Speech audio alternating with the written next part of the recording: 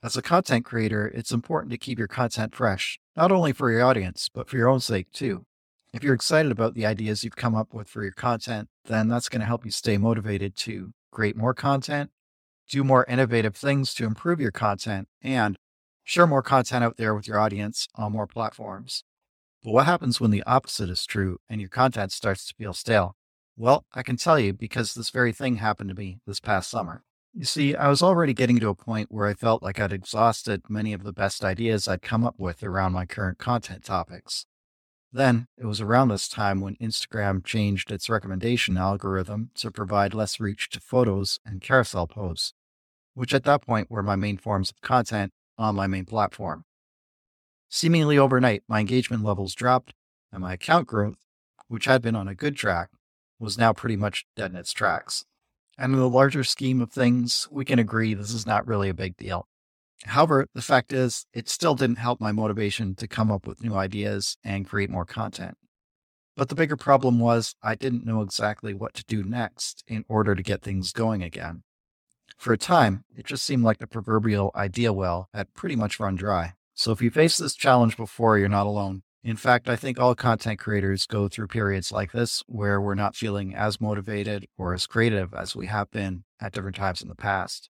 And in today's episode, I'm going to share with you 5 things I did to work through this period and get myself back on track to creating content that I was actually excited to create and share again. Okay, so let's get into this. When I first started struggling with content ideas, I went over to one of the most obvious sources for new ideas, and that is online idea generators. If you've done content ideation before, you're probably familiar with these websites and services. Examples include websites like Tweak Your Biz or HubSpot's blog post idea generator. What you do on these sites is enter a general content category, and the website comes back with a list of ideas built around common post idea types. So, for example, you put in video content as a general idea, and the generator comes back with topics such as 3 tips to make better video content or bust a common myth about video content. And while these types of ideas have been useful for coming up with quick content ideas once in a while, I found they weren't really helping me in this case. And the issue was these kind of ideas were all fairly standard and generic. In essence, idea generators were mostly giving me ideas that I already knew about, and therefore this didn't really help to do much to replenish my idea bank. In fact, it made me start to wonder if there were any other ideas out there. That's when I went over to another favorite source I'd used quite a bit in the past, which is Idea Aggregators. Now, an idea aggregator is a website or service that pulls together or aggregates topic ideas from a range of different sources and typically allows you to organize those ideas around topics and themes. My favorite tool of this type is called Feedly, which is a web service that literally feeds you news items, articles, and blog posts from sources you select. It then allows you to organize and save anything of interest to an idea board, categorized according to however you might like to set that up. The nice thing about a tool like Feedly is that the ideas are a lot more specific than you will find in an idea generator. And that's because they're not just generic ideas, they're actual news items or articles that contain content about specific topics. What's more, these sources can give you a sense of what types of topics and content ideas are trending among other content creators. And therein lies the rub to some extent. Because these are ideas that already have been done by other content creators, you don't want to replicate what the other creator has already produced.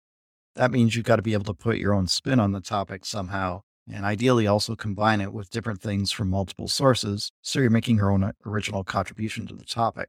And I've found that may or may not be possible to do right away, depending on your own knowledge and experience with that topic and your own ability to produce that type of content. The other thing is that what's trending in an industry at a given time may or may not line up with something that's going to make us get excited about creating content around that specific topic. So much like idea generators, I'd say idea aggregators help me come up with a few new ideas, but nothing really game-changing in terms of new material. And we can say the same thing applies to surfing the trending posts on social media platforms. Yes, these give you ideas that are getting good engagement with other content creators. And if you like the topic or concept and you can put your own spin on it, then sure, these are another potential source for ideas that can be used some of the time. But for me at that time, this just seemed more like coattail riding on someone else's concept. So even if you do make some changes to do a trend on your own, it's still not terribly exciting to create that and put it out there as a content creator. That's why I think these kind of posts work best as filler content in between your more original stuff. However, they're not something that's really going to help you to become more original yourself. And because they're not very original, these kinds of ideas are, I think, less interesting and motivating to produce. The good news is that discerning all of this is what finally helped me arrive at the conclusion that I would need to try some different things if I was going to change the track that I was on, get my engagement levels back up, and get excited about producing new content again. And for me, one of the best ways to do that was in experimenting with new tools and new content formats. If you've seen my posts, you know that new software and hardware tools are a couple of the things that I love learning about and applying. So it was only natural that I looked towards these type of topics for new content ideas. One of the tools that I landed on at this time is called Video Leap. It's a video editing tool that also includes video templates, which were promoted as making it easier and faster to create video content. For me, this was a perfect fit. It was a new tool that had the potential to make creating video content, which was and still is growing in popularity, more efficient to produce. And therefore, it seemed like a real win-win in terms of being a source of content ideas and a boost for my account reach at the same time. I would say it's worked out reasonably well. It did get me excited about doing more video content, and that in turn did help my account reach and engagement. The other thing I did early this summer was to launch this podcast, and that turned out to be a great way to get new ideas and get excited about creating something new. For one thing, it offered a whole new area to learn and create content around it for. That in itself was pretty exciting. At that time, I was also recognizing that relying too much on any one platform was not a good long-term strategy. In the world of social media, things can change quickly, something that was brought home to me in a stark way with the changes Instagram had instituted that very summer. But if you have multiple platforms on which you're creating a social media presence, then you're not going to have as much concern about changes that might be happening on any individual platform. Furthermore, being engaged with different platforms gives you a much wider base for both content creation and inspiration. Plus, you can repurpose content from one platform to another, allowing you to get more mileage out of any piece of content that you create. So if you find yourself getting stuck for motivation or ideas, I would recommend trying to experiment a little more with different content tools and formats as one strategy to get things going again. Along with experimentation with tools and formats, I also tried stepping out of my comfort zone a bit more in creating content. Specifically, I've been trying to come up with more ideas with short-form video content that would include me in the video, as opposed to creating what's called faceless videos where the content creator doesn't appear in the video. And I think that stepping out of your comfort zone can work as a creative motivator with the right set of conditions. Those conditions being that, number one, the opportunity that you try this with should raise the stakes for you somewhat, but not too much. I mean, I think if you're trying to do this with something you're totally not comfortable with, then you're just likely to be put off by it or become frustrated as you encounter those obstacles that are inherent with trying something new. But since I already had some experience with short form on-camera video, this idea worked for me from that perspective. It would just meant that I was going to do more of something I'd already started doing, and maybe try to add some more movement and motion graphics to make the videos more interesting and hopefully more successful. That brings us to the second condition for success, which is that the thing you're going to try should have some potential reward that you perceive outweighs the risk of trying. In this case, I knew that more video content was likely to help generate more reach for my accounts and build a skill that I figured would have good long-term benefits for me as a content creator, regardless of what happened with any specific video. So I think because these conditions were met, this approach of pushing myself outside my comfort zone was also successful in getting me more creative ideas and generating more motivation with my creative process. And I think this is another approach that can work well for you too, if you come up with the right way to try something new that stretches your capabilities as well. A couple of other things I did to refill my ideas pipeline and get more inspired was to engage and collaborate with other content creators. One of the great things about building an online community is the opportunity it provides to connect with other creators with similar interests, struggles, and aspirations. This is actually a great way for content creators to discuss ideas and support one another. And I'd say over the last couple of months, I've done more of that too, which has been really helpful. This exposure to other people's content and ideas has given me new ideas to build on, which in turn has helped me to come up with new content for Twitter, Instagram, and other platforms. And because these ideas organically grow from conversations, they tend to be different than the kinds of posts that I was already seeing out there. In fact, many of these ideas were based around elaborating further on a topic by incorporating my own reaction or experience with that particular concept or topic.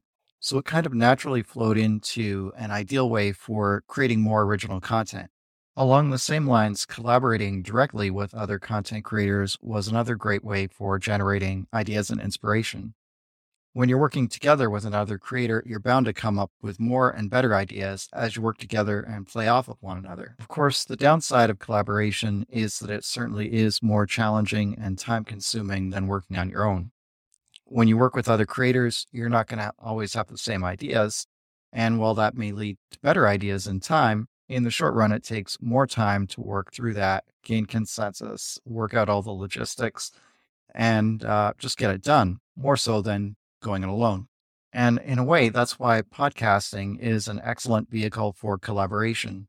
In the type of interview format shows that I do, the approach is more or less set, and it creates a space in which you can share different ideas without needing prior consensus worked out about what the resolution of those things are. And in fact, it's probably better if you don't know exactly what the other person is going to say in these cases, so things don't seem overly scripted.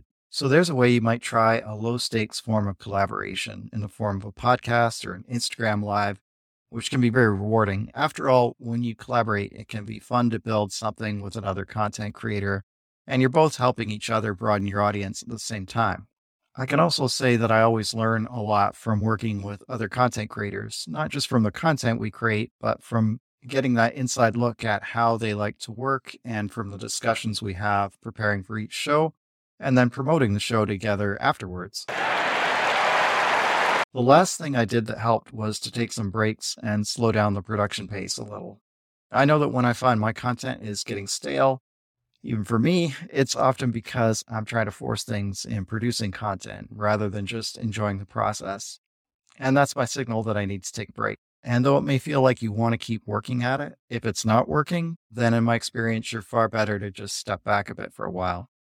Do some research or do something completely different and just give yourself and your ideas some room to breathe. It doesn't even have to be a long break. I find that even stepping away for a couple of days helps me to refocus and come back with renewed excitement about creating something new.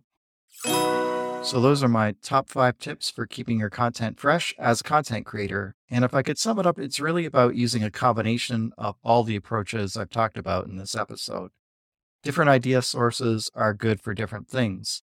Some are good for quick filler content, some are best for catching the wave of a trend, and others are ideal for creating more original content that's admittedly harder to create, but also tends to be higher converting and ultimately more rewarding to produce. One bonus tip that I didn't mention here is finding your why, which is always a good thing to figure out and come back to if you feel like you're stuck. And if you'd like to hear my take on that, you can go back to the first episode of this season entitled To Be or Not to Be a Content Creator. Check it out and let me know if you have any other tips on how you keep your own content creation efforts fresh. You can leave your thoughts in a review or find me out there on Twitter, Instagram, and YouTube under the username MyTalkBlog. I hope to see you around.